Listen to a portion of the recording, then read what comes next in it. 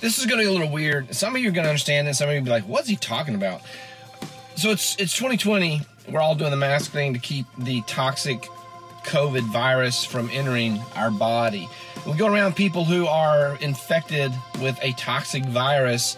It's the possibility that we're going to be infected as well. Now, I'm going to jump that to sort of a more sociological rather than biological paradigm.